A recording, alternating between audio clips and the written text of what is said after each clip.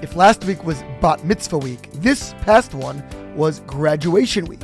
Our daughter Rena completing high school and our younger daughter, the recent Bat Mitzvah girl, concluding her elementary years. At the high school commencement, the school dean, Rabbi Merkin, mentioned an incident from our Parsha that sparked my thinking about the life experiences that graduations beckon. The Torah introduces the Pesach offering. Today we are distanced from this ritual, but historically the actual centerpiece of the Pesach holiday was the special offering brought on the afternoon prior to Pesach night, and then consumed with family in the evening, along with the matzah and maror that we still recognize. However, says the Torah, someone who was ritually impure, having had contact with a corpse, was unable to participate in this rite. On the first year of this proscription, a group of petitioners approached Moshe and Aaron, complaining that, by dint of this rule, they would be disqualified from the Pesach service, in which they desperately wanted to participate. Lama nigarda, why should we be diminished? Their passionate plea reverberates throughout the generations. In response, the Torah introduced an entirely new ritual called Pesach Sheni. Exactly 1 month after the primary Pesach, those who had been unable to join that experience would now be able to do so on a makeup day. This is one of only a few instances in the Torah whereby a new concept was introduced in response to the input of the nation. Presumably, if God had wanted something to be a part of Judaism, he would have included it on his own, unprompted by human influence. What was so unique about this compensatory ritual that it had to be precipitated by human demand?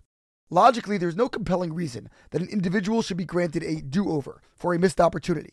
Either they were derelict the first time around, in which case another chance isn't warranted, or circumstances beyond their control precluded them initially, in which case it shouldn't be necessary.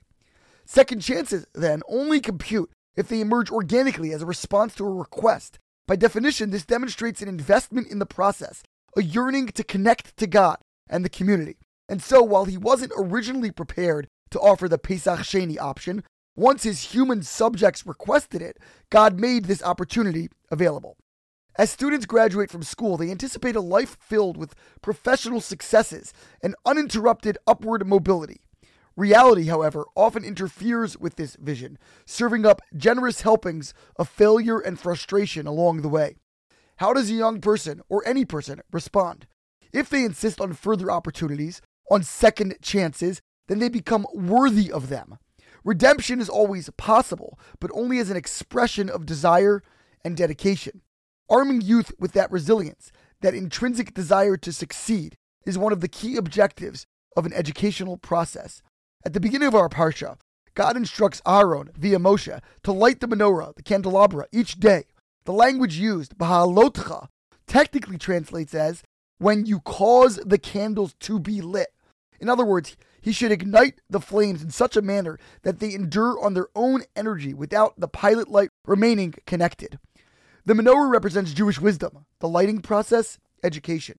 If so, the goal of our tutelage is not simply to communicate information, but to engender passion and a self-motivated approach to learning and Jewish living.